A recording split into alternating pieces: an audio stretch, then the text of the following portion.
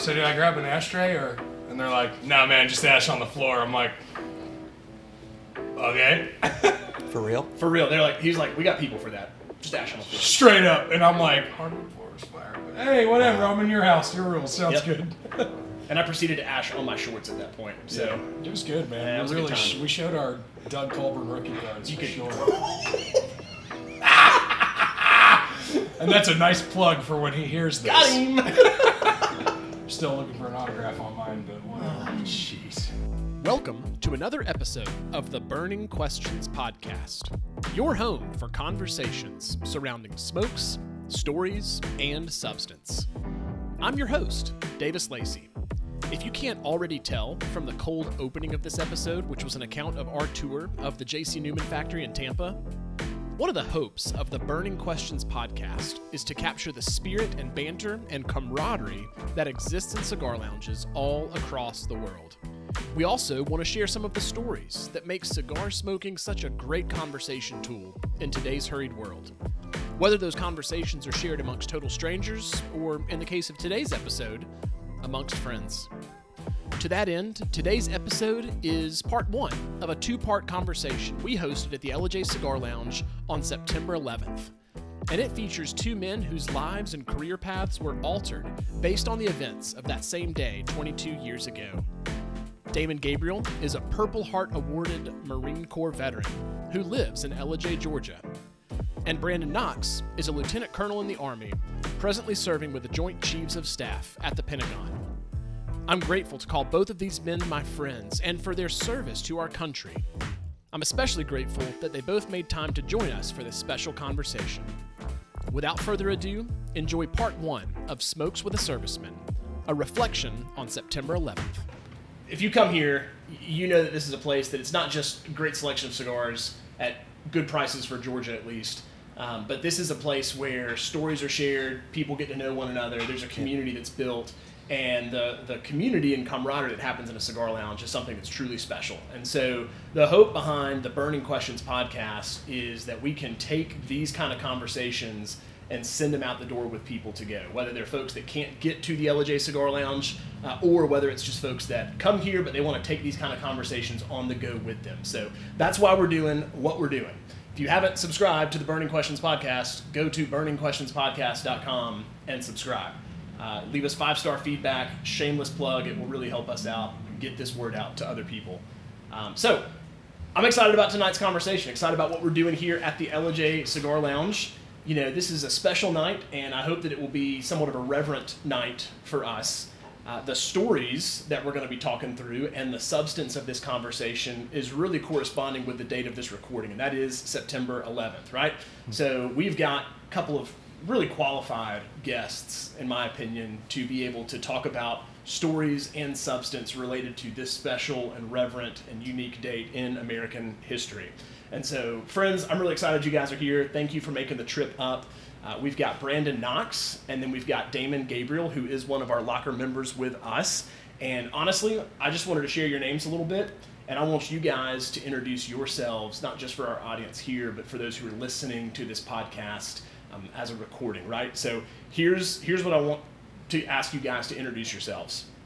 Both of you guys either have served or are serving in the U.S. Armed Forces. So just share a little bit about that, your branch, your rank, anything else particular that we should know about your experience serving in the Armed Forces. Share a little bit about your life, so hobbies, interests, family, you know, where any and all that would help us get to know you a little bit.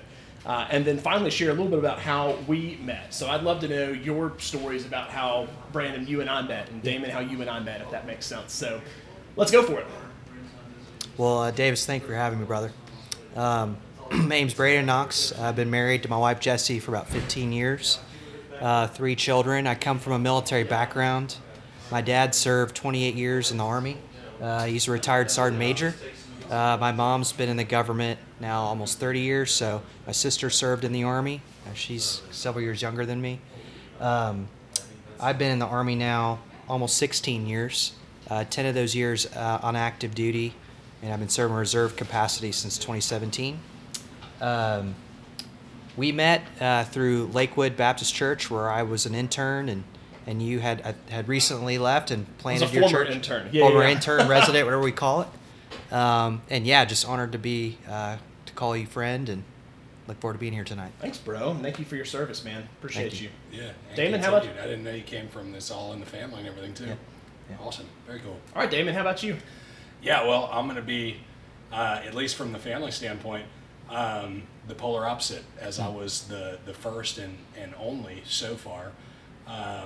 So my name's Damon Gabriel. I'm a United States Marine. I served from 2008 to 2012. I am married to my wife, Samantha. She and I have been married, will be 7 years in just a couple of weeks, which is pretty cool. We've got 3 children as well, all boys, so it gets a little chaotic at the house. 2 Irish twins, because the COVID year was weird. So we couldn't leave, and we made our own friends, and I'll leave it at that. So yeah, they keep us really busy. But yeah, man, I'm the first and only in my family line to serve. I loved it dearly. Got injured overseas. I'm sure we'll talk about that at some point this evening, so I'll save that for later. But that's why I didn't at least do one more enlistment. I got out of the Marine Corps as an E4, as a corporal. And yeah, again, I loved it. And Davis, you and I met in 2018 at the end of the summer via your mother-in-law. Yeah, man. So that was kind of a fun thing. I met Janice, and we get to talking, and she's like, "You're how old? You have how many kids? Wait a second. My daughter and her husband are moving back. You guys need to meet each other. And I got a couple other young people you need to meet too." And it was like the friendship matchmaker she was. And it was perfect because everybody who I met that day we're still friends with. So that's a wonderful thing. Awesome. And again, thank you for having me. I'm very honored to be here. Yeah, it's a very, very special day, to say the least. It means a lot. Good deal. Good deal. Before we get into some of the significance of this day, before we get into stories and substance, the first of those 3 S words is smokes. Now, I grew up with a dad that was in an ROTC program in college, so I had a very different definition of the 3 S's growing up. So these are different than what I grew up with. But smokes, stories, substance. Let's talk a little bit about smokes first. We're all smoking cigars from J.C. Newman. And J.C. Newman is one of my personal favorite cigar manufacturers, and they weren't until earlier this year when I learned the history and the story behind the company, right? This is a company that has always been distinctly American, founded in Cleveland, Ohio in the 1800s, and is on its 4th generation of continuously owning, continuously operating family ownership. And they have been based in the U.S., first in Cleveland, and then now, present day, in the Ybor City area of Tampa. And they make some really good stuff. So, Brandon, you're smoking a Diamond Crown, which has a whole unique history behind it. Very mild but flavorful and well-constructed cigar. How do you like it, bro? It's delicious. You're more of Well done. You're more of a mild body smoker, right? I am. This is probably the best mild I've ever had. Amen. There it is. Delicious. Seriously. I would agree. No, Yeah. I am more of a full body smoker, but that one is one that I go to time and time and time again. So glad you enjoy it, man. And then, Damon, you and I are smoking the Diamond Crown Maximus, so same kind of family of cigars, but much more of a full body offering on this one. This became one of our favorites when we took that tour together, isn't it? Absolutely. I wish I could remember the gentleman's name who gave us the tour. David Ludwig. There we go. David, thank you, sir. But tonight, enjoying the cigar, it's like the first couple flavor profiles coming into the mouth. I'm like right back to where we were when we had the tour. The first time sitting up there in the rolling room, me asking my junior varsity questions. You even ashed on the floor tonight, which is I pretty did, cool, which was, again, not intentional. Hey, look, at least I'm consistent, David. So there you go. Too bad we're on carpet tonight. I'll be cleaning up. It's all good. It's all right. It's all right. Last cigar question I've got before we talk about September 11th uniquely. This may be a no question, and that's fine, but I have heard that there are some distinctive cigar-related traditions in the military, maybe the U.S. Armed Forces in general, or maybe even your branch, perhaps even your division, your unit. So do y'all have some unique cigar traditions that you've experienced in your time in the U.S. military? Sir, I'd default to you on this one. Well, I don't know if it's traditions, but history. When you look at military leaders, I went to West Point, and oddly enough, in a history class, our teacher, when we were talking about Civil War, talked about how Grant was an avid cigar smoker. Through the ups and downs of his career, he was an avid cigar smoker. To, the Great War of World War II and Churchill. Churchill was a world traveler and avid smoker. My own experience, I don't call it tradition, but when babies were born overseas, we would get cigars for the dad. Unfortunately, some dads weren't there for the birth of their kids because of the war. Have a cigar. Also, cigars for promotions overseas. And unfortunately, at the same time, just to kind of decompress from a really bad day. And there's amazing organizations that would mail us cigars overseas, but I just have very distinct memories of holding a cigar in my hand on a mountaintop in Afghanistan or desert of Iraq. Just special. So. It's good stuff. Damon, anything you got to add? Yeah, no, absolutely. I would only be adding to that in my own personal experience with it, in my time in the Marine Corps, because my time in it was shorter lived. I didn't necessarily have any long-standing traditions, but we did use it as a means to celebrate. And I distinctly remember when we were concluding our RIP with 3rd LAR. Relief in place. Yeah, relief in place. So we're swapping out. Thank you for that. I appreciate that. Absolutely. That's Brandon's pastor's heart that's coming out. This is a word that you don't know. Let me explain this word to you. That was well done, sir. Absolutely, sir. Thank you. We have our acronyms. We have so many of them, and I'm just thank you for that. Law Filling that one in. enforcement, I'm sure. Absolutely. And so the whole platoon, we all got out there and we had these MATV vehicles. And so we all got out in front and we're on the trucks and everything and had our rifles and got to have our cool guy, we're going home. We made it. We made it, Mom moment.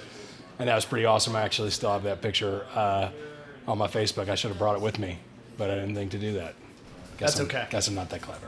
The good news is when people are listening to the audio of this, they wouldn't be able to see it anyway. That's you know what, valid point. And you have my name, and now you know I'm on Facebook, so you can go see it for yourself. Well, just you want to go ahead and say your social security number? That'd be great. Yeah, just make this a super easy process at that point. 100%. Chief's please don't do that. If I see you do it, I'm not helping solve this. What is Brandon? You alluded to this a little bit, but what's one unique place in the world where you've smoked a cigar that not many people would say they've been able to? There's a lot. There was a lot in the news about the embassy in Kabul.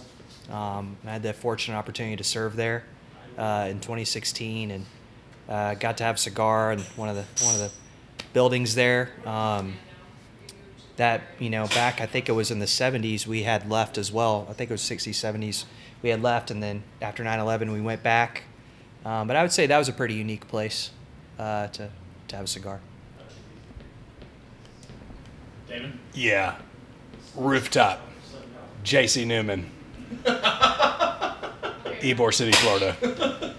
I mean, there might be thousands of people who have done it, but there's hundreds of millions of people who live in this country? I think that was pretty special. It is pretty special. And there were only 3 dudes on that roof that afternoon. And 2 of them are right here. Yes, they are. So that was pretty cool. Yes, they are. Yes, they are. Well, guys, thank you once again for your service, your honorable service to our country. And thanks for being here with us tonight to talk about this night, and specifically this night, not just in 2023, but 22 years ago in 2001. So, same question for both of you here that I'd love to spend some time reflecting on. Let's go back 22 years, right? And I can still remember where I was and kind of what some of my first reactions were when I heard the news and then saw TV news coverage of the Twin Towers, the Pentagon, Flight 93, all in ashes as it was. And so what were your reflections on that day? Where were you? How did you hear the news? What were some of your reactions on that day?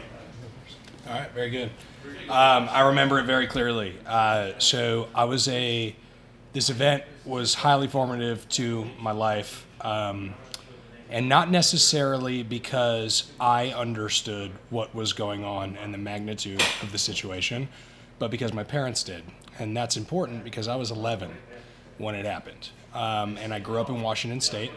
So I was actually talking to my mom about this evening that we're having and kind of recounting it with her earlier today.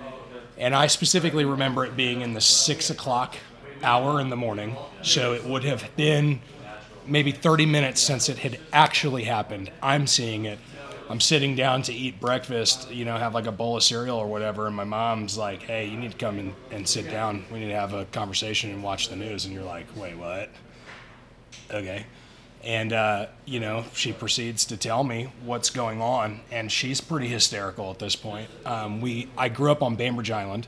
You could technically consider it a suburb of Seattle. It's 7.5 miles away. You just got to get a ferry to go there. Many people who live on Bainbridge Island commute back to Seattle. Oh yeah, it's a beautiful spot. So my father, I tell you that because my father was on his way to Issaquah. That's where he worked at the time. And, my mom's calling him, like, gets hold of him and is like, you need to turn the radio on right now and turn around and come back home. Because, like, if this is a terrorist attack, and she even told me, like, the first time it happened, I thought, like, wow, what a horrible accident that somebody would accidentally fly a plane into a building. That's terrible. And then the second one hit, and it's like, this is no longer an accident, right? And so she's pretty hysterical. I'm realizing what's happening. She's telling my dad, like, you got to get home. What if they hit the ferry terminal next? All this kind of stuff. She did not send me to school that day. Was, like, adamant about not sending me to school. And the remainder of that day is kind of a blur until that evening where my parents and I are out at a local restaurant in Bainbridge Island with what felt like every person on Bainbridge Island watching the replay over and over and over again. And, that event ended up changing my parents, and that changed how I grew from 11 to 18, and the values and belief systems that my parents had vastly changed, and that ended up shaping the young man that would eventually find himself in the Marine Corps. Makes sense to me. And we'll talk a little bit about those next steps here in just a second. Brandon, what was your reaction? Thank you for sharing that, Dan. Absolutely.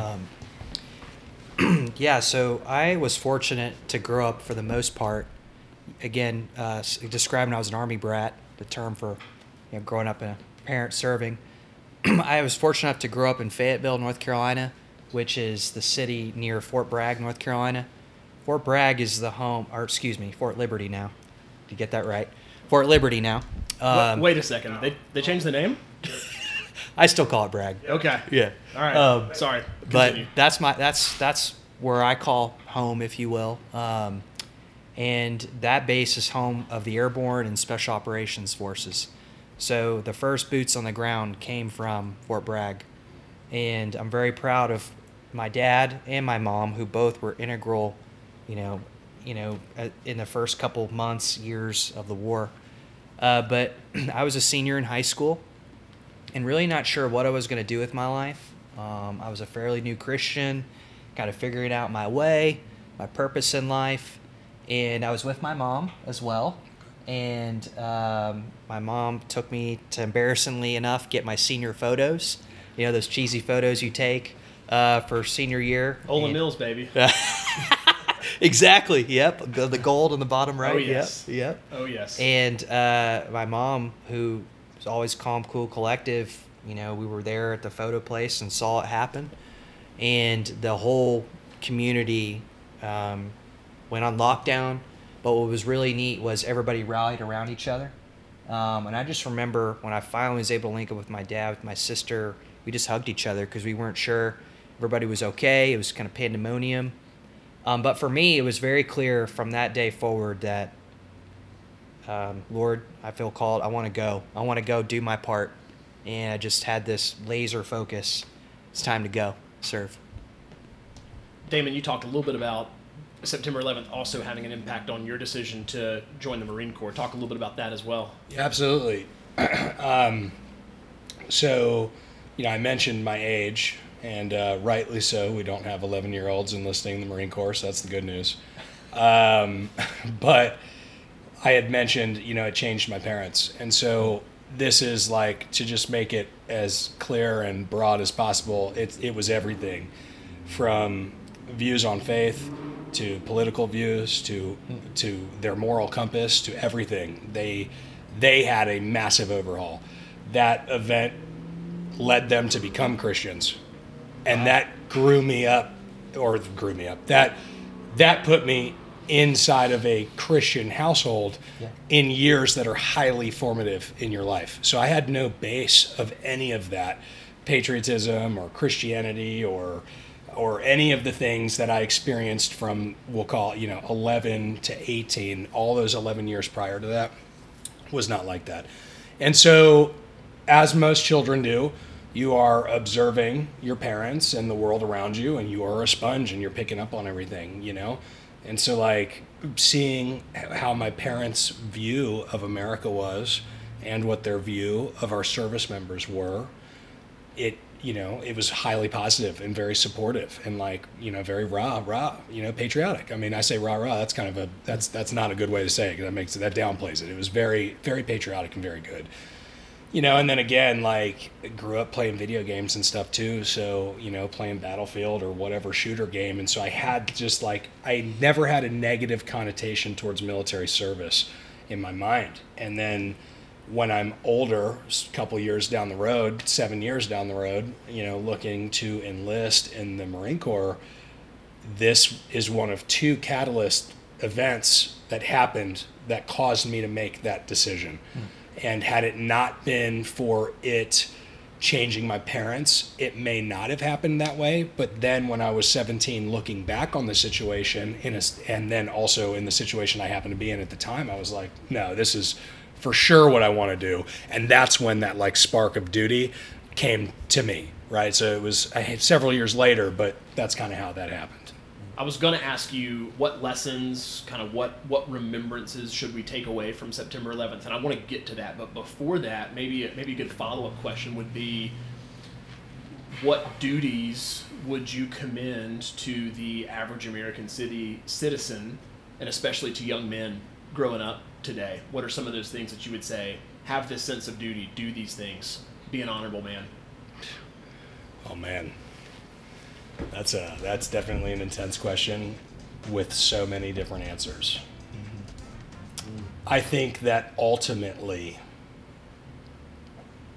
and trying to relate it to my military service, which I think is a highly personal and individual decision that person needs to make, to do that, and it might not be the calling for everybody.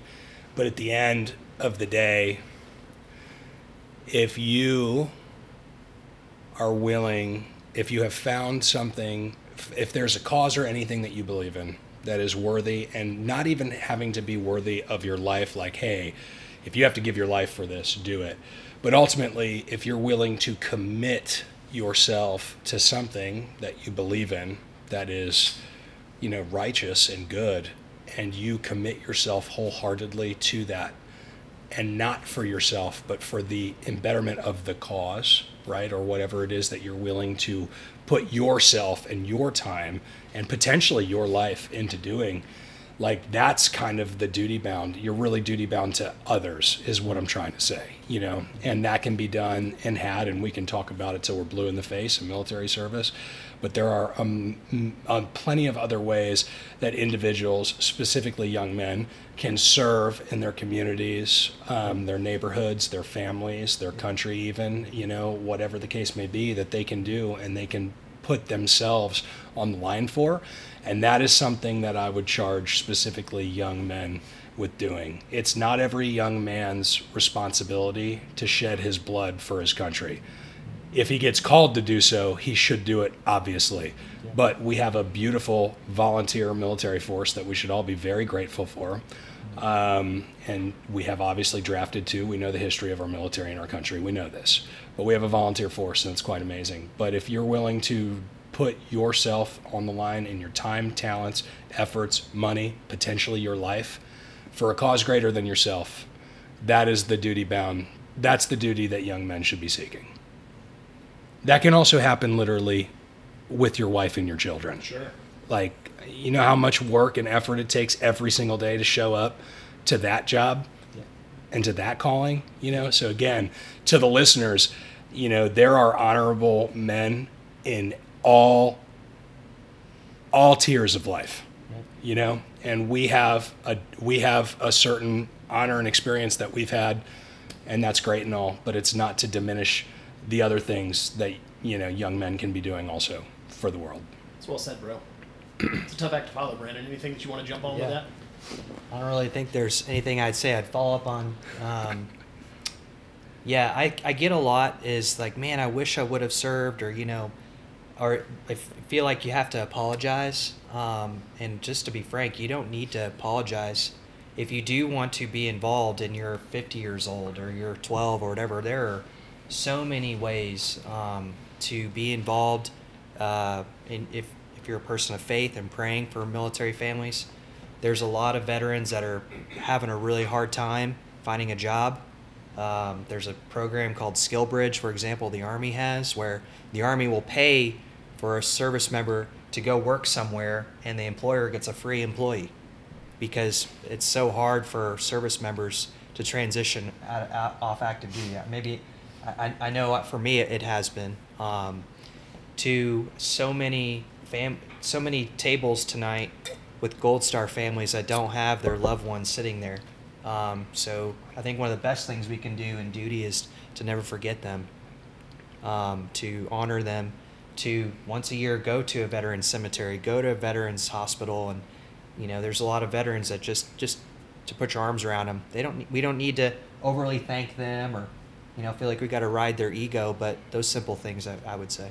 It's really good. Yeah, absolutely. It's really good. You talked about never forgetting, and that is one of the catchphrases, and rightly so, for this day, September 11th. So as we remember and as we don't forget, as we fast forward 22 years to present day, what are some of the lessons, some of the convictions, in your opinions, whether it's us as individual Americans or us as a whole, us as a nation, what do we need to take from and learn from and do as a result of what has happened? You know, I don't want to like get too crazy on my soapbox on this particular answer, but like, to me, there's one word that comes to mind. And I think that anybody listening, the folks that are in the room with us tonight, you know, it's one, like, we can see in current America a lot of division amongst people. And at the end of the day, we are a country of Americans here.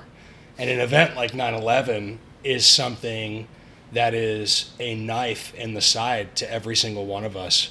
And you didn't have to be in the tower or have a family member in there. Like, if America is attacked, we were all attacked, right? And that's bottom line. Mm-hmm. And I go back to, like, and we were both talking about it, you know, but from my own personal experience, like, what was happening the night of, so 12 hours after this happened, I'm in a restaurant with my parents, and what did I say earlier? Seemingly with every other person from Bainbridge Island watching this, we were commiserating together.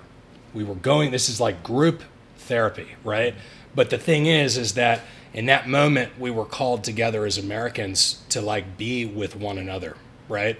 And I think that, like, the biggest lesson that we need to take from this potentially is that, like, we shouldn't have to have a mega catastrophic event to remember the unity that we should seek with one another, which doesn't mean that we have to see eye to eye on everything, right? But, like, America is strongest when every single person inside of it can lockstep for the greater good of it.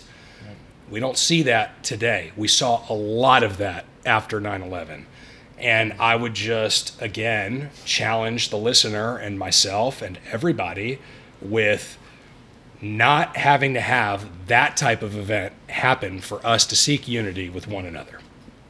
That's my answer. Awesome, brother. I would say 2 words. 9/11, and yes, we're over 2 decades from it. Is just we all need a sense of gratitude to live in this nation. Traveled around the world, been overseas for years in Iraq and Afghanistan, and we do have our faults. So my first question to me, to myself, to our listeners, to all of us is, if we see faults in our nation, what do we have in place? What are the proper methods to go about fixing those things? Voting, getting involved in your community, helping one another. In other places, if you don't like it, well, then I can just end your life, kind of thing. It's brutal. If you don't like a certain person, it could mean they take everything from you. I mean, so a gratitude to live in. Yes, we're not a perfect nation. We're also a young nation, and we're at a volatile period, and we need to unite. I love that word, uniting, and say, you know what? We might have our differences, but we're Americans, and let's have a healthy discussion, a healthy debate. I don't know how many times overseas we had healthy debates about what we were doing over there. Sure. Yeah. Sure. You know? That's a great point. A lot of healthy discussion, but in other militaries, you just do what I tell you to do. Go to that front line. I had great non-commissioned officers say, "Hey, sir, that might not be a good idea," and they saved me, in a lot of ways, and mentored me. I think that's a health of our military, and I hope we can be reminded that healthy debate is a good thing. Totally. You said one thing, and sorry, Davis, to take it back, but you said specifically, I think the words were get out and vote, get involved in your community. Yep. This is a conversation that my mother and I have all the time because, and again, I stand by what I said about uniting as Americans, but where that happens for us all as individuals, and this is the same for the listener, is inside of the community. So my mom and I talk about sphere of influence a lot. And it's one thing to be like, oh man, I'm going to go be a senator and change the world, or get on Facebook and be a keyboard warrior and just spew everything to everybody everywhere. But really and truly, that unity starts building inside of your sphere of influence, which happens where you live. And that's the impactful boots on the ground for that concept happen right outside your door. You don't have to, and absolutely, there are causes to go to Washington, D.C. or somewhere else or whatever. But again, what you can do where you are. And if everybody's doing that everywhere inside of America and we remember who we are, that's a really beautiful thing. Amen. Ben, thank you for sharing your reflections on September 11th. Thanks for being with us today. Thank you for your time. Thank you for your service. Thank you for all of these things. I'm honored to be sitting in your presence tonight. Thank you. Ditto. Thank you for having us. Thanks for tuning in to this episode of the Burning Questions podcast. Be sure to check back with us in October for part 2 of Smokes with the Servicemen, where Brandon and Damon will share a bit more generally about their military service experiences and how those experiences have impacted them. If you'd like to pass along a note of encouragement to Brandon or Damon, or if you'd like to suggest your own idea for a future episode of the Burning Questions podcast, email your questions and comments to us at hello@burningquestionspodcast.com. That's hello@burningquestionspodcast.com. If you haven't already, subscribe to this show wherever it is you're listening to this podcast episode. And if you find this content helpful, please share this episode with others who you think might also be encouraged. Thanks again for listening. We'll catch up with you next time right here on the Burning Questions podcast.